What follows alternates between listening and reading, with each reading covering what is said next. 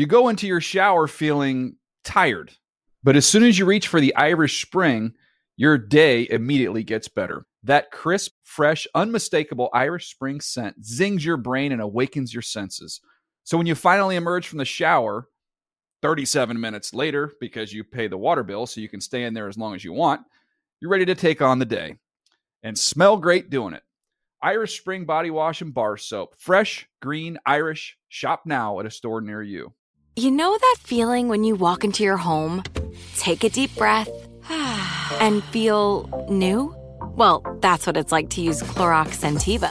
Because Clorox Scentiva smells like coconut, cleans like Clorox, and feels like energy. It'll elevate any cleaning routine to not just clean, but also make every room smell like a tropical coconut getaway. Discover how Clorox Scentiva's powerful clean and refreshing scents can transform your space. Get yours in coconut or other fabulous scents at a nearby retail store. This is Amy Brown from 4 Things with Amy Brown. Today, Healthier is happening at CVS Health in more ways than you've ever seen.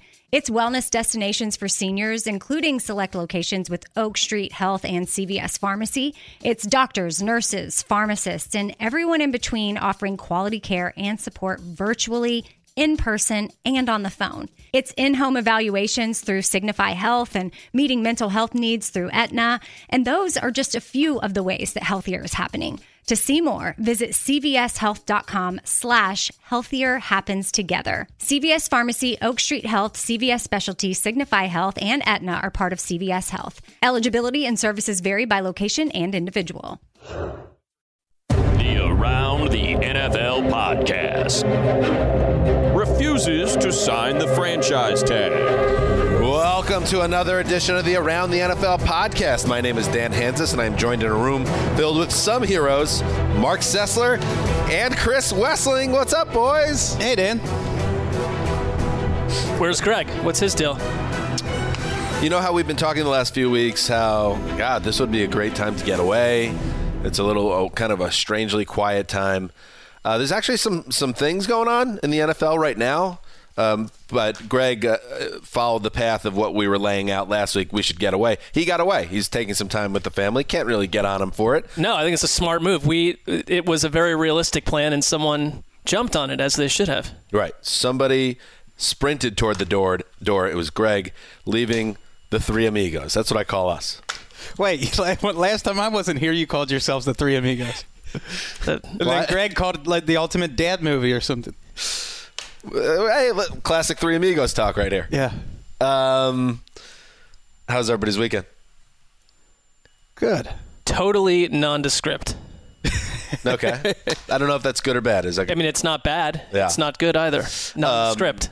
Watched about 12 minutes of the Masters. Did you watch the right 12 minutes? Yes, I did. Yes, that was a great sports event, and it's going to be tied into our segment later today. Comeback kids of the NFL in 2019. I would classify myself as a golf fan, but the whole Tiger Woods comeback angle, easy to get sucked into the point where when I had to go to Lorenzo's birthday party at the Discovery Cube Los Angeles, it was Jack's friend from school. Lorenzo? Yeah, I was legitimately annoyed and went as far as saying, how can I watch this online? I said on Twitter. And then I found out, hey, there's a Masters app. So who's the dad at the Discovery Cube watching the last 3 holes of the Masters? That's a credit to Tiger Woods. You couldn't have been the only dad, right? This is Los Angeles. A lot of men here aren't traditional men in the masculine sense. So I was the only one even halfway plugged into sports at this event. But a minor humble brag, but I mean, I'm not a huge fan of parents who knows who's making the decision in the Lorenzo family, right. The parental units of the Lorenzo very nice character. Parents met them. I'm sure they're very nice. Yeah. That's not the issue, but you don't schedule arbitrary children's events during major sporting events and then expect whether it's the wife or the husband who is a huge fan of said sport to be going to these things in some sort of happy, joyous mode. No, it's quite annoying. Absolutely true, Mark. Am I wrong? I feel like you're just sort of saying that you agree. Honestly, you know what I think it is? Once you get to a certain age and you have kids that are going to birthday parties, you're in the twilight zone, and there's just... I'm in that range. Yeah, there's nothing to do. You can't get mad about it. As long as you're not doing it like there's a kid in Jack's class that's having his birthday party on Easter Sunday. It's like, what are we doing? You're expecting us to go to your child's party. We don't want... See, that I like because that's a power move. Yeah. Against who? Jesus? Well, that's a huge power move if that's what he or she said parent is doing. Let's save it for the theology podcast. So, yes, we're going to get into players, figures in the NFL who we predict or could see a comeback in 2019. But first, let's get to... Oh, how are you, Ricky? Doing well. Yeah? Yeah. How was your weekend? Did you watch the Masters? I didn't. No. No, I really... We're not going to hold that against you. Did you watch Game of Thrones? Of course I did. Oh, my God, it was so exciting. It feels, as a guy, I'm a pop culture guy, not being connected to Game of Thrones. You're out? I was out 3 years ago. What? And it feels, I really do have FOMO, for real. You should catch up totally. Because this is the last season. We waited 2 years. Like, this is so cool. Yeah, like, but you know what? up. The reason I stopped watching is because it was a bunch of garbage. I'm with you. No, but it comes back. If you stopped watching when I think you stopped watching, like, just chill. Okay. Like, just chill, bro. Okay. Maybe I'll, quote-unquote, binge watch. Oh, my God. Let's do some news. Here it is. Woods has 2 feet to win the Masters. Everyone quiets down. Tiger back behind the ball. Woods puts it and in! He has done it! Tiger is back! Tiger is back on top! Tiger Woods, the 2019 Masters champion. One of the great comeback stories in American sports history. Masters number 5, Major number 15, and Augusta National roars like never before.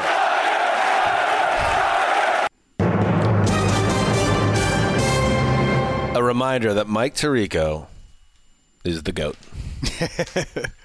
It doesn't matter what the event is, the man is going to show up prepared, and he's going to know how to handle the moment, when to talk, when to shut up.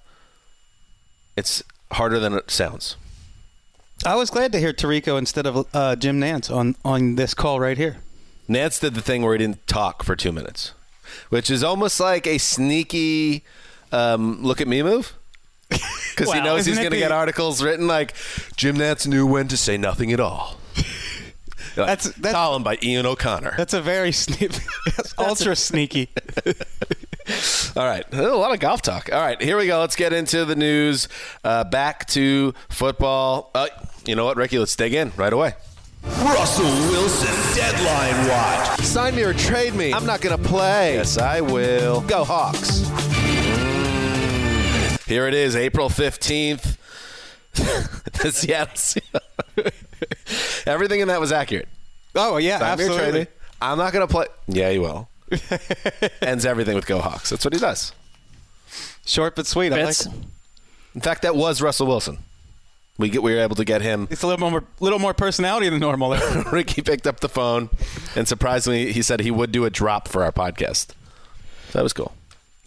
Speaking of which, Andrew Siciliano on live television today derided me angrily for mispronouncing Sierra. Well, because you angrily derided Chris Wesson in the middle of angry. Well, you took the, as you say, you're the pop culture guy. Yeah. You jumped in to correct incorrectly Wes. Well, and Andrew was just simply putting you back in your place. Dan was free from derision. I think it was merely a correction. Right. I mean, CIA. I mean, to correct a friend on national television is a bit of an extra move, and mine was the same simply happened to you. Mine was a little tongue-in-cheek, little wink at Wes, and then Andrew came with like the Terminator a wink and a 2 punch gun. to the stomach. It was just like, all right, bro, I get it. I think he said something like, "Why don't you go hike in the Sierra Mountains? We'll be back after this." I'm like, all right, bro. Then they cut your mic. Anyway, so Russell Wilson, where are we at? April 15th is the day that the Seahawks quarterback told Team Brass he wanted a new contract done or he would cut off talks entirely. So we're at that day. No news as of this taping of a new deal. Rap Sheet reported that Mark Rogers, Wilson's agent, has been on the ground in Seattle for the last 3 days to negotiate with team management. The sides continue to work with the deadline looming, not moving. But Wilson also is with the Seahawks at the beginning of their offseason workout program. Wes, as he said, he would be. What is your take on the last 24 to 48 hours of the situation? Well, I mean, not everybody knows this, but we were told this last time he was going for a contract. He doesn't just have any agent. He's got a baseball agent. Go Hawks. So that means he wants guaranteed money. Apparently, any other normal agent would not be trying to get their client fully guaranteed money. But what's going on this time is apparently Russell Wilson wants a fluctuating salary that can go up if the salary cap goes up by quite a bit, if revenue sharing goes up by quite a bit, if the streaming services, if gambling is legal. He wants his contract to reflect that if these changes are made. And especially with the CBA expiring in 2022, I believe, by the time his next contract comes up, it could be too late to see all those advancements. So it seems like he's trying to get what he wants. Last time he tried this, the Seahawks did not give him a fully guaranteed deal. So we'll see who wins with this posturing. When we first talked about this situation, we kind of laughed at Russell Wilson in the sense that we thought that, yes, it's a deadline, but it's a soft deadline, and maybe they strike a deal at any point. Peter King came very strongly in his column this morning basically saying, absolutely not. If this doesn't happen today in this window, then there is no negotiation. It's not happening at all, and that there is a sense that Russell Wilson from the Seahawks and elsewhere wants to play somewhere else next season. It wouldn't be this year. They can still franchise tag him and all that other business. But for me, I think the tone has shifted where there is a realistic chain of events to imagine Russell Wilson somewhere else down the road if it comes to the point where this is a player who doesn't want to stay in Seattle. I'm not saying they couldn't keep him there against his will, but that doesn't feel like the most Seahawks thing to do of all time. That just 2 weeks ago, I never would have thought on any level he would be anywhere other than Seattle. There is a sliver of hope if you're some quarterback-needy team out there that you might be in play for it down the road. Do we really believe it, though? I'm saying there's a sliver of hope. No, I don't mean that. Well, I mean that too. But the idea that if they do not come to terms on a deal on April 15th, the Seahawks no longer have a window open. What if they come hard with a great offer 3 months from now? Russell Wilson's going to say, nope, April 15th was the window. Go Hawks. I think this is probably posturing at a high level, at a very public level. And I still think that a deal gets done. But I think he's playing hardball because he's got a baseball agent. Well, but it is posturing time of year. This is a time to entrench and tell teams that you're not going to do the deal that they want. I'd rather see it done in April than in October.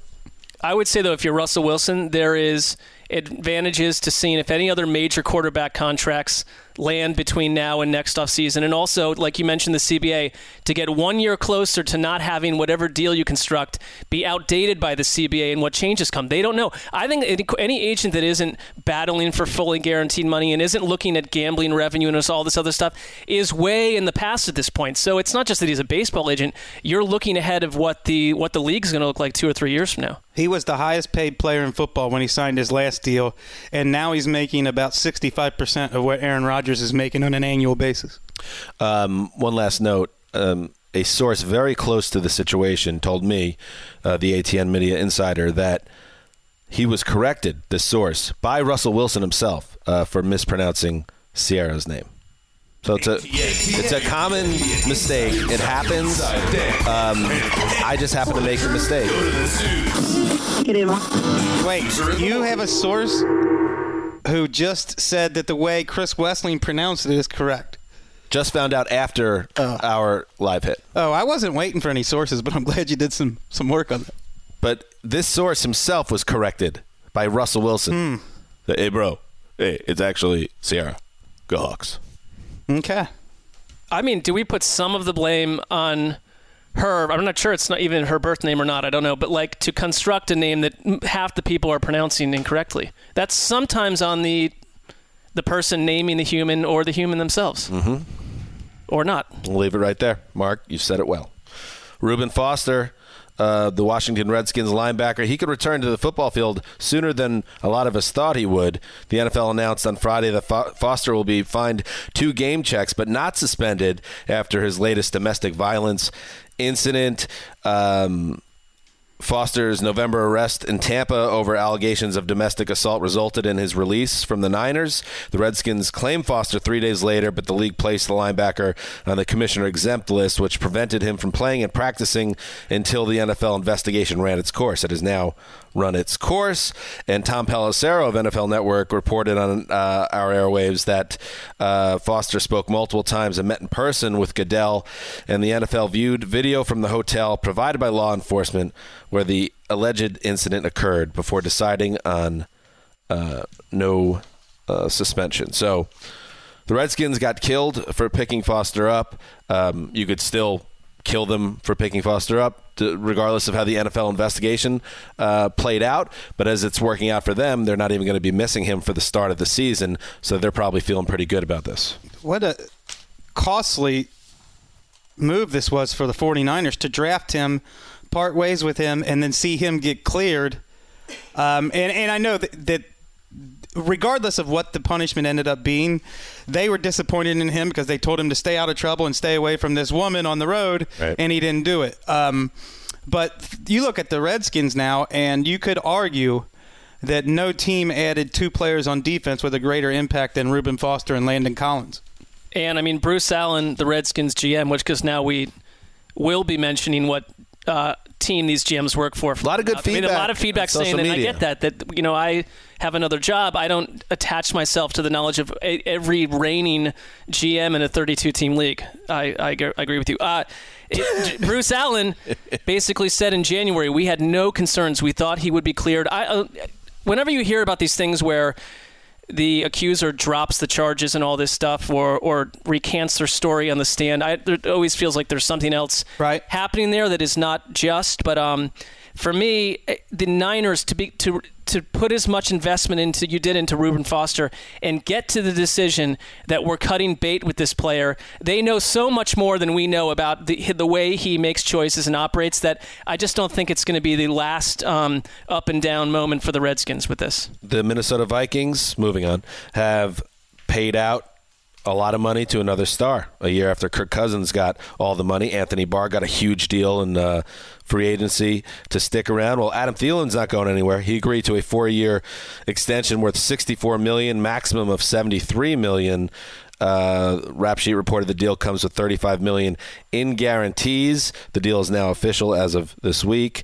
Thielen was set to enter the final 2 years of his contract at a very controllable, cheap rate at less than $6 million per. Both years now he's really set up well. This has been Mark, one of the best wide receivers in football the last couple of years. He's coming off 2 straight 1,000-yard seasons, Pro Bowl guy, and especially at the beginning of last season, he was on a record-setting pace. This guy produces year in, year out, and now he's paid like it. I look at the Vikings, and they're a team that a couple years ago went to an NFC title game with a quarterback that cost next to nothing. You had a young Stephon Diggs, who was at that point not playing for what he's playing right now, and you had Adam Thielen, who cost you pennies and was overproducing, and you're able to build a great defense and a team when all that's happening. Now, Diggs over the next 4 seasons makes 12, 14, and 2 years of $15 million. Adam Thielen is making a bundle, and you have $60 million in dead money tied up in Kirk Cousins if you find out 2 years from now he's not your guy. So you have one of these rosters that is financially exceedingly top-heavy. All 3 of these players were on the team last year, and the Vikings largely stunk. So you've got to hope that you can continue to put investments into your offensive line, which was a huge issue, and not let the defense and some of those contracts fall off a cliff too. What a victory for the player. The Vikings were prescient enough to sign him before before everyone knew that Adam Thielen was going to be a Pro Bowl, All-Pro caliber type of receiver. And he's gotten better every year. I think you could say 2017 was his breakout year, but he only had 4 touchdowns, and the question was how big of a playmaker is he? Is he just moving the chains, or is he actually making huge plays?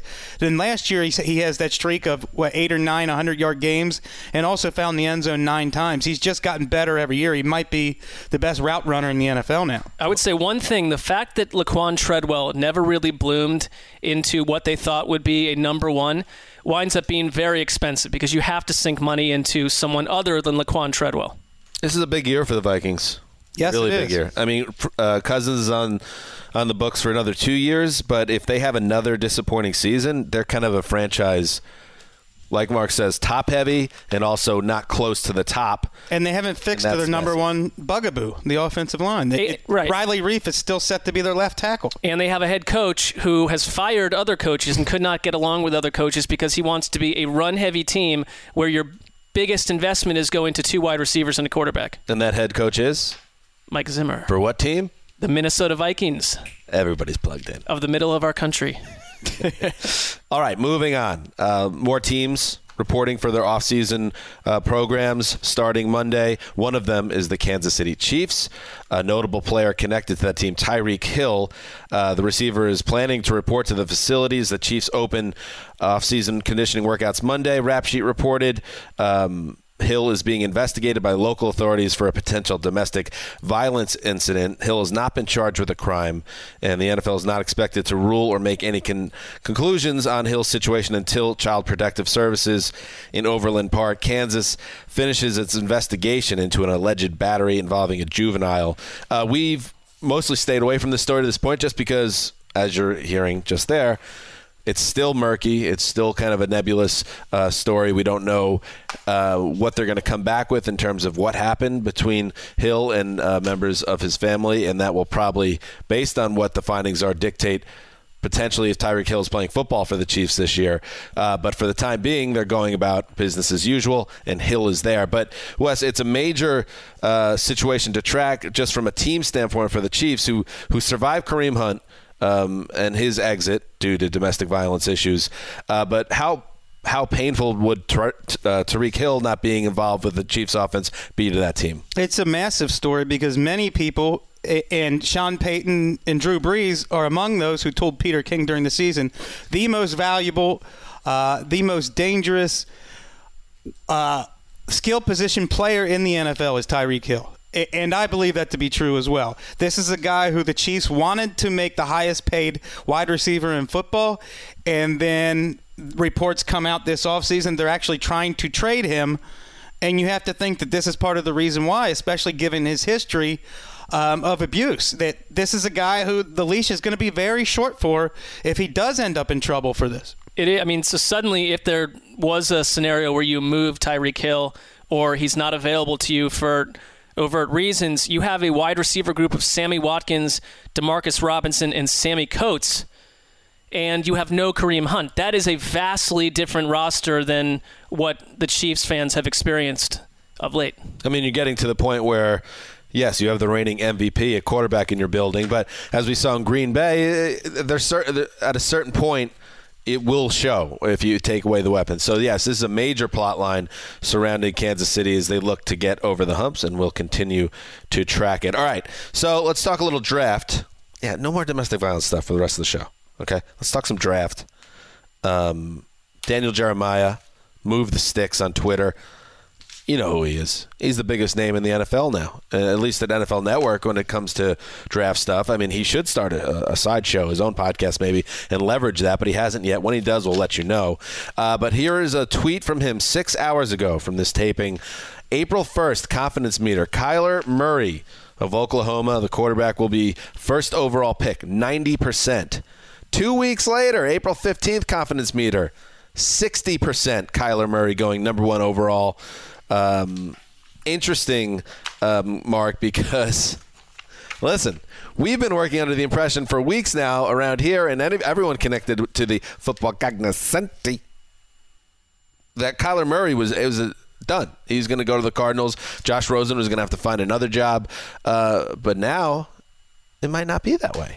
I mean, there's so many variables attached to this because it's the people in the building that supported Josh Rosen, selecting him, grooming him last year, hoping to get a big second year, and wanting to get enough back if you're going to move on from Josh Rosen. You don't want to get fleeced in that deal and then turn around and just put your hopes into another rookie quarterback. You also have everyone that believes that the coach, Cliff Kingsbury, is all on board with Kyler Murray in terms of a skill set, and you don't want to start your relationship as a second coach or third coach GM in Steve Keim by not giving your head coach what he truly wants. That, to me, feels like the seeds of dissent happening early. I'm sure the Cardinals would love to also have the option to trade number one and get a bounty. If you look at studies by PFF and others, there's no team in the league that has more global needs on their roster than the Cardinals. So extra picks and extra high picks would make sense. I would say this: if we started at 0% that the Cardinals were going to trade Rosen to get Kyler Murray, and suddenly DJ said, I was at 0%, but now I'm at 60, people's hair would be on fire. People would be freaking out. So 60% is still a massive number for the idea that this team is invested in potentially trading away their quarterback for Kyler Murray. I'll concede that I've probably been wrong about this, but my thought on this all along is put yourself in the general manager's shoes. And from the beginning, if there's even a 3% chance that you think you can get the Raiders to give up some of their treasure chest of draft picks for that number one pick, that had to be your priority this offseason. Position yourself by your quotes, by any moves you're going to do to try to dupe the Raiders into overpaying for that number one pick. And Peter King has said Monday morning there is not unanimity inside the Cardinals building regarding whether they'll take Kyler Murray or not. And if you think back to last year at this time, the question was whether the Browns are going to take Josh Allen or Sam Darnold at number one. So we're still 10 days away, and it's all up in the air. Yeah, that's for sure. And to Mark's point about advanced analytics, how they study where the Cardinals at. In that Peter King article, in the 2018 season, the Cardinals only had 2 players from their starting 22 rated in the top 15 in the league at their position. So, yes, a team with a lot of needs. And if there was one organization in football that had all those picks that you would hope would be in this type of scenario where they would go nuts and pull off a big trade, it's got to be the Raiders, right? Right. So I totally don't rule it out. But I still think Kyler Murray goes first overall. I guess here's the thing, because I still think that. I think, Wes, you nailed it, that from the start there's not been one unified vision of what they're going to do at quarterback, especially when you're GM. There's a lot of pride wrapped up in this. Yes. Picked Josh Rosen along with ownership's willingness last year, less than a year ago. But who does it matter more if Keim wants this quarterback or if Cliff Kingsbury? Do you start this relationship with Cliff Kingsbury when you have the chance to get the quarterback he wants and go in another direction? It just feels like a dubious way to open chapter 1. Let's move on. Chris Hogan got a job. The Panthers announced Friday they signed the wide receiver to a 1-year deal. Hogan spent the past 3 years with the Patriots, never really developing chemistry necessary to foster a long-term home in New England with Tom Brady. But now he joins a receiver group in Carolina that's pretty crowded. DJ Moore, Curtis Samuel, Torrey Smith, Jairus Wright, Rashad Ross, and others. So Chris Hogan's going to have to earn playing time and snaps, but we will see what happens. Hogan also had this quote, Wes. Tom was great. He demanded a lot and was an ultimate competitor. From what I hear and just from watching Cam, he's the ultimate competitor as well. Really excited about the opportunity to play with. There can only be one. The Ultimate Warrior. Were there multiple Ultimate Warriors? No. Well, what does ultimate mean? Yeah, the ultimate player. Shake those ropes. Ultimate competitor. And by the way, that's absurd. Tom Brady, can't stand the guy. I want him out of my life forever. An unbelievable competitor. Cam Newton didn't even fall on a fumble in the Super Bowl down a score, and I don't want to hear it. You throw it back. Oh, that's old news. That's tired. That's lame that you bring that up. Name one true ultimate. You said ultimate competitor that does not get down on the turf for that football. That still sticks in my craw. Yeah, but if you were hired as the CarolinaPanthers.com lead writer, you would not be allowed to say anything you just said. No. He's part of that I don't even know if I'm allowed to say it on this podcast. Well, I mean, because people seem to get a little sensitive. It's going to slip this. through. I think we'll be okay. I approve of your semantical nitpicking. The ultimate competitor, Cam Newton. Are you serious? Watch the tape. Also, Chris Hogan has a logo. You've gone down this road before. He has a logo? Chris Hogan has a logo. I went on his Twitter page after he signed this weekend. Not exactly Jerry West. The man has a logo. What is the limit? What is the limit? What do you need? Where's the bar? At what point do you have a logo? Because I think we found the lowest point. And I'm not trying to get on this guy too hard. Chris Hogan, he seems like a nice guy. I remember him from Hard Knocks. And he's trying to make it with the Dolphins years ago. 24/7. 24/7. Always. No, 7-Eleven. Oh, 7-Eleven. Yeah. Oh, my bad. Yeah, that's fine. Wrong fraction. That's fine.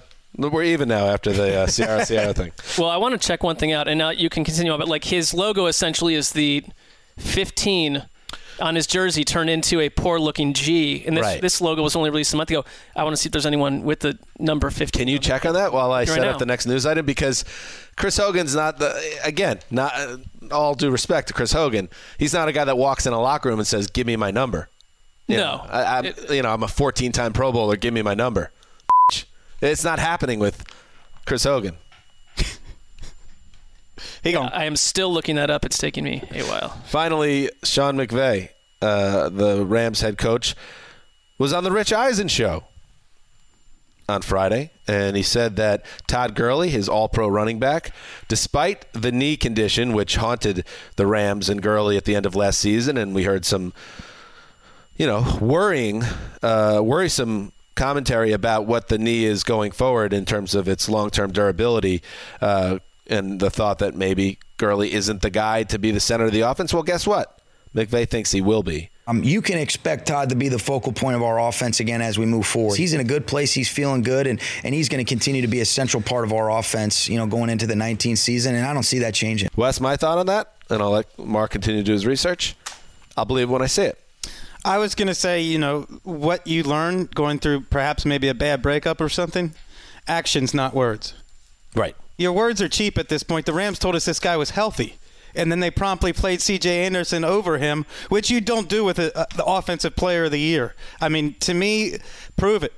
Let's see where we are October 1st. Not even week 1 or week 2.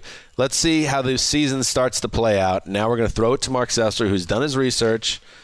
He's shaking his head. Confidence is wavering, potentially. Unless, a lot of things can happen in these months where they change some of these jersey designations. But Rashad Ross, who some feel could just flat out beat out Chris Hogan for this role, is wearing number 15, according to online information. That's almost the worst case. Well, the worst case scenario is if it's an established star, obviously. He's an established AAF star. Right. Well, yes.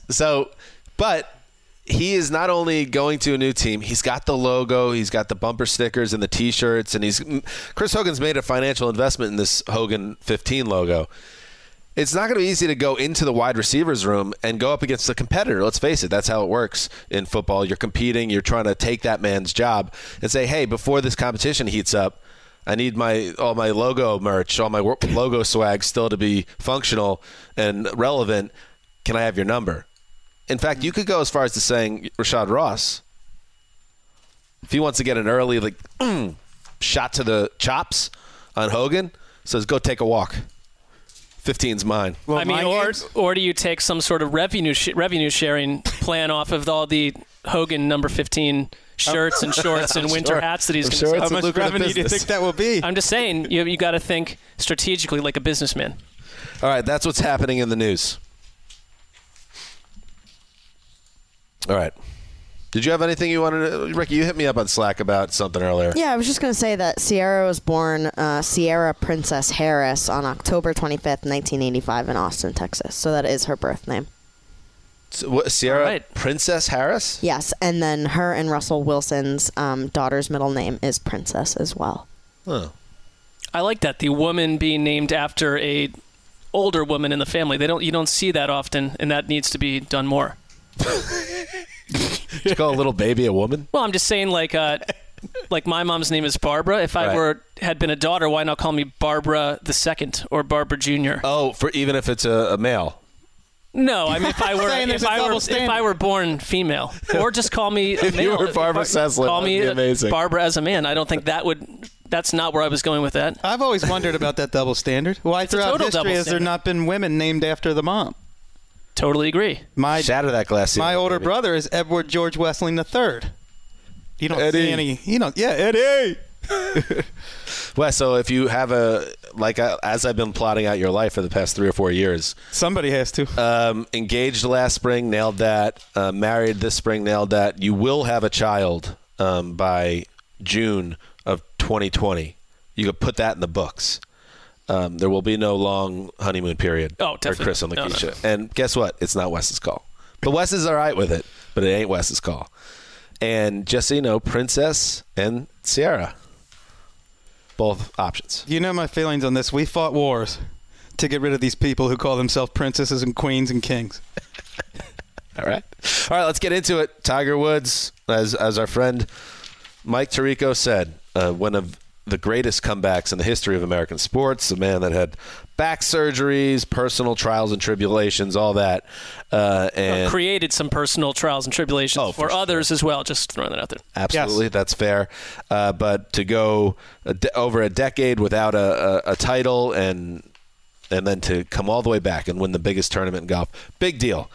So that got us thinking, who is in line to be a comeback kid in 2019 in the NFL? Mark, get us going. Well, I mean, some of these, just when you look at these lists, are ragingly obvious. So I will start with, just to get it out of the way, to me, Jimmy Garoppolo, because you're checking the box that, A, you're the quarterback, which typically a quarterback is, if someone's going to surge like Andrew Luck did, you're going to win this award. If an inside linebacker is going to have a less of a chance to do so, as we will never be watching him play for the most part with naked eyes. Jimmy G, though, a team that also could boost its win total or double it. They've got other guys that were injured coming back. You love the coach, and you'd hope that if they don't get it going this year, there could be changes. I think that, to me, is the leading guy in the clubhouse, unless you believe that Jason Witten is going to go from television back to some sort of on-field, raging 100-catch campaign, which will never happen in human life. Wait, did you just jump to another one? I just threw out one I don't believe in. Okay. Jason Witten. That will never happen. All right, let's start. I'm not convinced he'll finish the season. Okay, I'm kind of with you on that one. In fact, I still think that was a bit of a golden parachute that the Cowboys gave Jay to get out of the broadcasting job without taking mortar fire. But let's Jimmy G. Counterpoint. What is he coming back from? He still hasn't really had a full NFL season. He's still kind of a guy trying to establish himself in a way.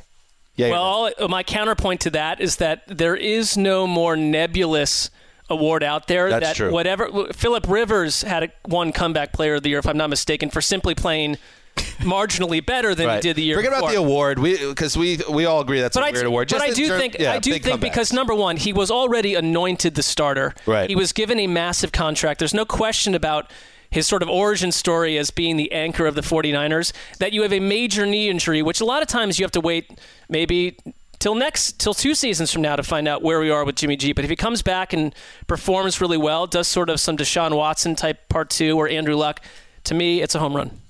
Well, I think with Tiger Woods, it's not just the self-destructiveness that put him in that hole. It was career-threatening and injuries that were so bad that a lot of people who follow golf thought he would never be even relevant again. I think if you look back 2 years ago, he was ranked 1,199th in the world in golf. Somebody who had a career-threatening injury, Travis Frederick, the Cowboys center, coming back from Guillain-Barré syndrome. And the early word right now is the Cowboys expect him to be back and to be starting at center, an all-pro type of player. This is a guy, if you're looking for a story, like a Tiger Woods type of story to get people, rally around Travis Frederick. You know what I love about that, too, is he is going to it helps. A lot of this is, it's not players not campaigning for it, but your team needs to be part of that story. You've got the biggest mouth in the South, and Jerry Jones. Jimmy Hart. Jimmy Hart. Jerry Jones, probably on his radio show, trumpeting this every week. With a megaphone? Yeah. If Frederick were on the Titans. With a piano on the back? Right? If he were on the Titans, we'd never know about this story. I give you $1 million, both of you, if Erica knows who Jimmy, the Mouth of the South Hart is. possible. Yeah, I right. have no idea. Who is it? Brett the Hitman and Jim the Anvil? Yeah, one of the great wrestling valet/managers of his era in the 80s. A wrestling manager? Oh, yeah, one of the great ones. He's up there with Bobby the Brain Heenan and Slick. Wow. He was very much Reverend a nuisance. Slick. He's like 5'8", about 130 pounds. But Luscious Johnny loud Valiant. You guys need a hobby. I was single for many of my teen years. In fact, all of them. All right, I'll throw it out there. I'm a little nervous about this one because I've been pounding the table that I think that Carson Wentz is going to come back huge and strong for the Eagles in 2019, and I'm not wavering on that. But I will mention that Wentz spoke today and acknowledged that he's not healthy yet, that the back injury that wiped out the end of his season is not healed. He had this to say: it's still getting there. So is that going to affect him going forward? He hopes to be ready for OTAs. So he's not cleared yet. So that's something to keep an eye on in the back, like with Tiger Woods, is one of the worst injuries a pro athlete could have. So you hope that it's not something that's going to haunt him. But I think everything else is set up really well for Wentz. If he can get himself to full health, he's a guy that has a lot to prove after essentially what was a lost year. And not only a lost year in 2018, in 2017, it was his year. It was his moment in the sun. He was the MVP favorite, the leader in the clubhouse entering December when he hurt his knee, and then he watched another man win a Super Bowl with his team. I'm trying to think. I just watched the 1989 Batman with my sons for the first time. Great movie. Jack Nicholson has a great line to Bruce Wayne when he shoots him. He says something like, "Don't mess with another man's rhurbarb." Something like that. That's what Carson Wentz is thinking. That's what's happening here. Yeah, with Nick Foles after he won the Super Bowl. But let's watch where Wentz is physically. But if he can get back, there's skill, talent around him, good coaching staff, a division that's there for the taking. I think Wentz could have a big comeback year if his body allows it. Have you, Dan Hansis, ever had rhubarb? No, and I don't even really know what it is. It's got to be a fruit or a vegetable, I think right? it's a vegetable from the ground, if I'm not mistaken. It's a cultivated plant. It's a lot of long words. I'm not even going to get into it. But, I have never had rhubarb. Nor have I. But people used to make pies out of it. I think it's resources. over. I think it's over now. Rhubarb pie had its moment. Yeah, they gone. Mark, take us around the horn one more time, unless you want to get some Jason Witten shots. How do I recover from that rhubarb chuck? I think Earl Thomas is someone out there that obviously you check the injury box, you're in a new place. I feel like safety with the Ravens is going to get a lot of pub. You're going to be highlighted on every primetime event that the Ravens are part of. And if you have a couple, let's say you have like a nice pick six and maybe a late season interception that vaults Baltimore into the final wild card spot, you've done it. You might be the guy they pick if no quarterback shines. So we're talking just an option. Like talking comeback player of the year award. I don't know. No, we're throwing out the award. We're just talking guys that we think are going to have nice comeback years. Forget about the award. The award's well, I think, or then in that case, that's a much easier sell. Earl Thomas is totally set up to play way more games for a team that's the center of attention, and he's the center of the defense. Good pick. I like that one. Can't say it's not a good pick. I feel like that landed like with a major thud inside the studio, but I don't know. I don't quite know why. It's certainly a good pick. This is a future Hall of Famer potentially coming back from a season-ending injury on a new team looking to make a big wave. I have a juicier one for the next go-round. Well, we're only doing 2 rounds. Do you want to throw one out? Hey, how about this? All right, wait, let's first do this. How about a lightning round? Let's not take it out of the show, but everyone forget about the Earl Thomas one. It never happened. Here, Mark, one more time around the horn. How about this? If the trade happens and you're coming off a really, really shaky season. My pick's going to be Mark Sessler. He's got to come back from the Earl Thomas. I do. How about Josh Rosen? Let's say he landed somewhere else and had a really nice year too. Because give us something to chew on. Well, forget the award side of it, but it has a great narrative too. Or what rookie has been hassled and tossed around the way that Josh Rosen has? If he winds up somewhere else, and especially if the Cardinals still sort of stink, you kind of stick it in their side, and Josh Rosen goes somewhere else and plays up to par with the way that we have seen him on certain throws in certain games, and you get a much better version behind an actually functioning offensive line, that's a comeback player of the year right there. Yeah. I like that one. I don't necessarily believe in it. I know. I don't need you to. We can't get everything done. Listen. I gave my speech to Josh a few weeks ago. It's not his fault how this all turned out. But I'm also not quite ready to say, yeah, just put him in a good spot and he's going to be A-okay. It would be a great comeback story if he got. Yeah, I mean, a starter somewhere. And was I'm functional. presuming that he does do that. I'm not saying that will happen in this exercise. I love it. By the way, it's never rub another man's rhubarb. The Joker says after he shoots Bruce Wayne in the chest. Just feels like common sense. Isn't a rhubarb sort of like a fight? Isn't that another word for like a Donnybrook? I don't know. It'll be the third thing we're looking at. Anyway. All right, Wes. All right, I'm about to try to pull off a 3-part answer if you will let me. Okay, go ahead. Well, first I thought, okay, with Tiger, you want to look at the personal demons angle. There has to be more to the story than just a comeback. Like, what put you? Right. Josh Gordon would be a good one with the personal demons. Tough. But then I thought, okay, what about Trent Richardson? Okay. AAF star. Okay. Well, there's a lot on the line in the studio with him. Yeah, a lot. But then the third part is both of these guys, failures for the Cleveland Browns. And who would be the ultimate comeback kids in a Tiger Woods sense? Right. The Cleveland Browns winning the Super Bowl. That would be the great completion of the comeback of all time. If they can go all the way. Imagine that, Mark.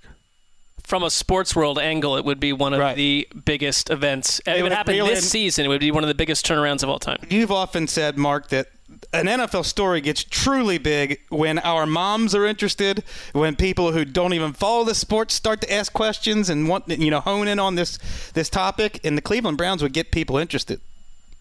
I like that. I like that too. How about that, Mark? I like that too. Imagine a scenario. I also like that. Where the Browns are in Miami for the Super Bowl, not 2 years from now, not 5 years from now, this upcoming February. Well, I do want to make it clear that I've mentioned many times, if that were to happen, I am not doing any work within 48 hours of the game before or after. Right. Do you think just because you say that, it matters? No, I think I will take total control of that scenario. We had this conversation a few weeks ago, and I don't know if you landed in the same boat as me, but where I came down, if the Jets ever were in the Super Bowl, I would do a phoner post-game if they won. Happily do that. But that's the extent of my work for I'm not going to let's sit there and go through, now in the third quarter, so-and-so had a 4-yard rush that resulted in 3rd and 3. No.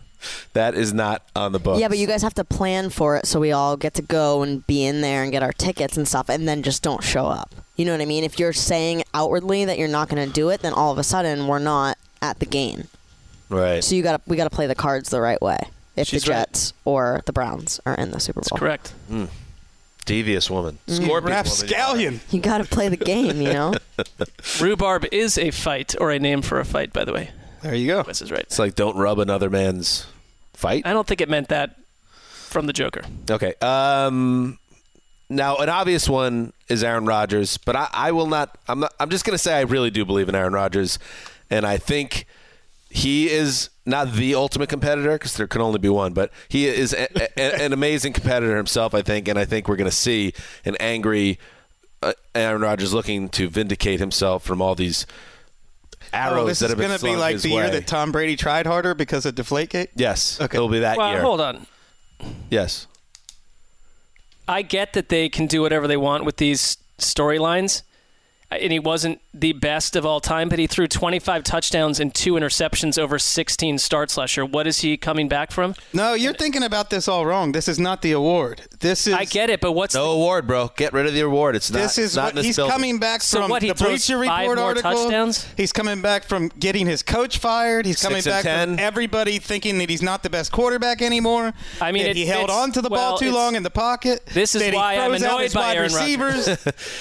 That is what Wes is saying is everything he's coming back from. No longer, right now we're not talking about Aaron, is he the GOAT? Now it's Aaron Rodgers, is he the problem? What happened with the Packers?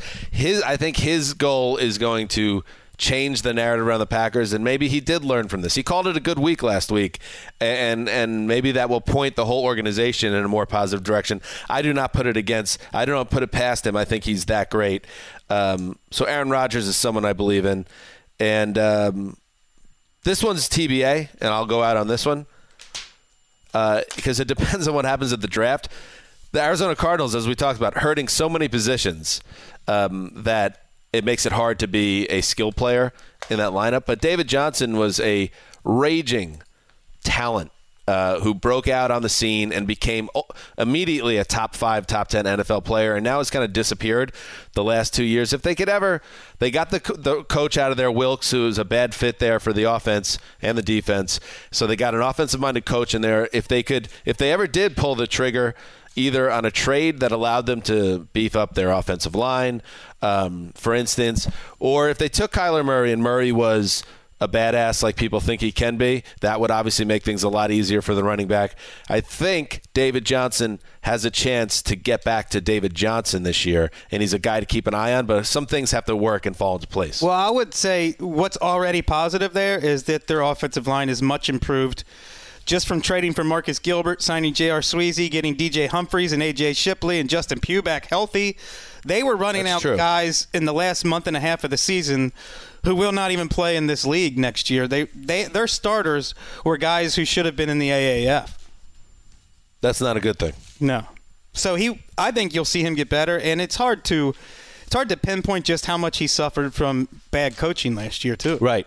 That's what I mean. I mean, this guy, if you look at the tape of his pre-wrist injury seasons, they were talking about him as a Hall of Famer. The coach is there, an all-timer type player, and his numbers were backing it up. And then the injury, and then he went into the abyss last year under Wilks. So we'll see how he comes out. Does anybody else have anyone we want to throw out before we end this assignment? I would just say, let me hope that this guy, maybe 2020 or 21, Ryan Shazier. Yes. That would be a great comeback story. Well, he's jumping up on boxes now and doing things that you never would have thought he would have done. Coming back from a devastating back injury, that would be one of the ultimate comeback stories. Can I sell you on a player that produced 0 statistics last year? Is this for the trophy or just like a comeback type thing? He's obviously coming back. He's coming back to do something quite notable. Let's hear it. His name is Le'Veon Bell. There you go. Maybe you don't like why he was gone, but a lot of his fellow peers, his fellow running backs, love what he did, and he's going to go from 0 to 60. Can we bring the trophy back into the conversation now for a second? Is that okay? Sure. Yes. Could you give him the Comeback Player of the Year award when he opted not to play? No. I don't know. I think you have a hard time garnering. That would be weird. People aren't going to galvanize behind that one. It is the other end of the spectrum from Ryan Shazier. Yes. All right. Good seg. Good talk. Ricky, you have anything else to add? I just don't understand the Tiger Woods narrative, the greatest comeback in sports history. It's what? Because he stopped and he got a DUI 2 years ago and he cheated with his wife with 30 women, and it's oh my God, he overcame it all and hit this little ball in a hole. Good for him. I totally agree with Erica. I'm so over this BS all over Twitter. The greatest comeback in sports history. It's oh my God. First of all, well, let's unpack this one. I think a lot of people agree with you. I would say I've been turned off by golf fans because this has been going on for a few years where they just welcome him back with open arms and everybody's cheering for him. I have very conflicted feelings about him, but on the other hand, it wasn't all self-imposed. The back injuries were definitely not self-imposed. People didn't think he'd ever athletically be able to do any of this again. And I try to separate that, but also whether your injuries are self-imposed or not, anyone to get off the canvas when you've been knocked down in life. Because the other answer is just let yourself stay down. Stay addicted to drugs. And he was addicted to pills. Stay down. But he didn't stay down. He got back up. And whether it was self-imposed or not, to me, that's worth. But the problem I would have with the waste of time looking on Twitter on a Sunday during this kind of an event and the gushing is that no one just succinctly said what you just said about it. Like, I totally agree with Erica. I couldn't be on Twitter yesterday. It was too much. A total personal fall from grace based off your own decisions. Like, to be touted as this, like, hero coming back from war that, like, is nothing but a shiny dance card, I don't buy into it. I think, well, there's also, if you look at it in that vacuum, yes, it's not like this heroic comeback journey. But treated that way. But if you're a sports fan that goes back and you're old enough, you understand that Tiger Woods was Babe Ruth. He was Muhammad Ali. He was Michael Jordan in his sport. There was no one like him. He was dominant at a level that blew people's mind. This man won a major by 15 strokes once. Like, he was something that you'll see once every 100 years. So there's a level in any sport, and golf apparently is no different. There's a level of nostalgia. So when he makes his way back, that gooses people. It gets people excited, and it gives golf as a sport a major shot in the arm. I totally understand why people were saying what they were saying yesterday, because he was that special as a player at his apex. So, and he goes into the wilderness for a decade and then reemerges. As sports fans, we love that stuff. From a sheer sports angle, yes. I mean, I watched Tiger Woods, his first ever pro event, and I don't feel moved the way that you just described, but I'm not a golf guy. But secondly, like, the back injuries, yes. Some of the other stuff, like... I also wouldn't give him a Presidential Medal of Freedom. Well, that's actually happening now. So that's what I mean. There are limits to it. But there's a part of this story that's as old as the prodigal son, wasting talent. And he could have wasted his talent. And some people could argue that for years he did. But he returned, and not only to set himself right, but to bring joy to other people by using his talent. And to me, that is worth applauding. It certainly seems a little humbled from all this, everything that's happened. So that was human. It's a human story, too. Human interest, Ricky. Does it change anything about how you feel after that conversation? No. I mean, I think it's great that he came back, like, athletically and the back injuries and all that, but it's a human interest piece. Look, he took all those 30 women and turned it into 10 years later winning them. Like, get off, Mike. I totally get where you're coming from. I absolutely understand that. Get off your what? High horse. I understand. To me, he is not the most sympathetic athlete at all. He never has been, even before all of that. I never found him to be a sympathetic person. Yeah. Incredible conversation, guys. Killed it. We'll be back on Wednesday with our Twitter show, 10:30 Pacific, 1:30 Eastern, maybe 5:30 in England. Still, no one's telling me I'm wrong or right, so I'll continue to say that. And then on Thursday, we'll be back with another show. I believe Connie Fox will be involved. I believe we might be calling some general managers in the National Football League. So make sure you tune in for that. All right, let's go. Stan Hansa signing off for The Quiet Storm, The Mailman, and Ricky Hollywood behind the glass. Till Wednesday.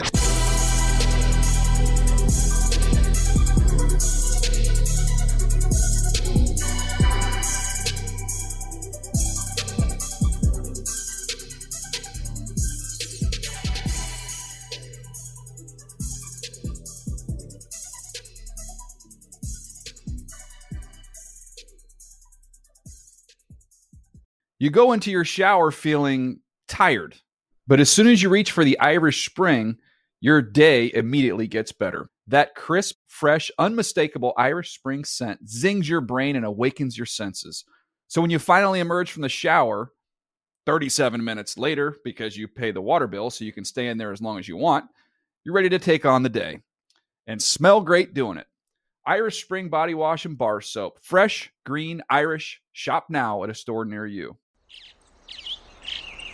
Getting ready to take on spring? Make your first move with the reliable performance and power of Steel battery tools. From hedge trimmers and mowers to string trimmers and more, right now you can save $50 on select battery tool sets. Real Steel. Offer valid on select AK system sets through June 16, 2024. See participating retailer for details. Whether you're a savvy spender maximizing your savings with cashback rewards, a thrifty rate watcher seeking the lowest interest, or a travel enthusiast looking for extraordinary perks, Kemba Financial Credit Union has a visa to complement your lifestyle and unique needs. Apply today at Kemba.org to unlock a limited time 2% cash back on purchases and pay 0% interest on balance transfers for an entire year with a new visa from Kemba. You deserve a card that works for you. Restrictions apply. Offer ends June 30th, 2024.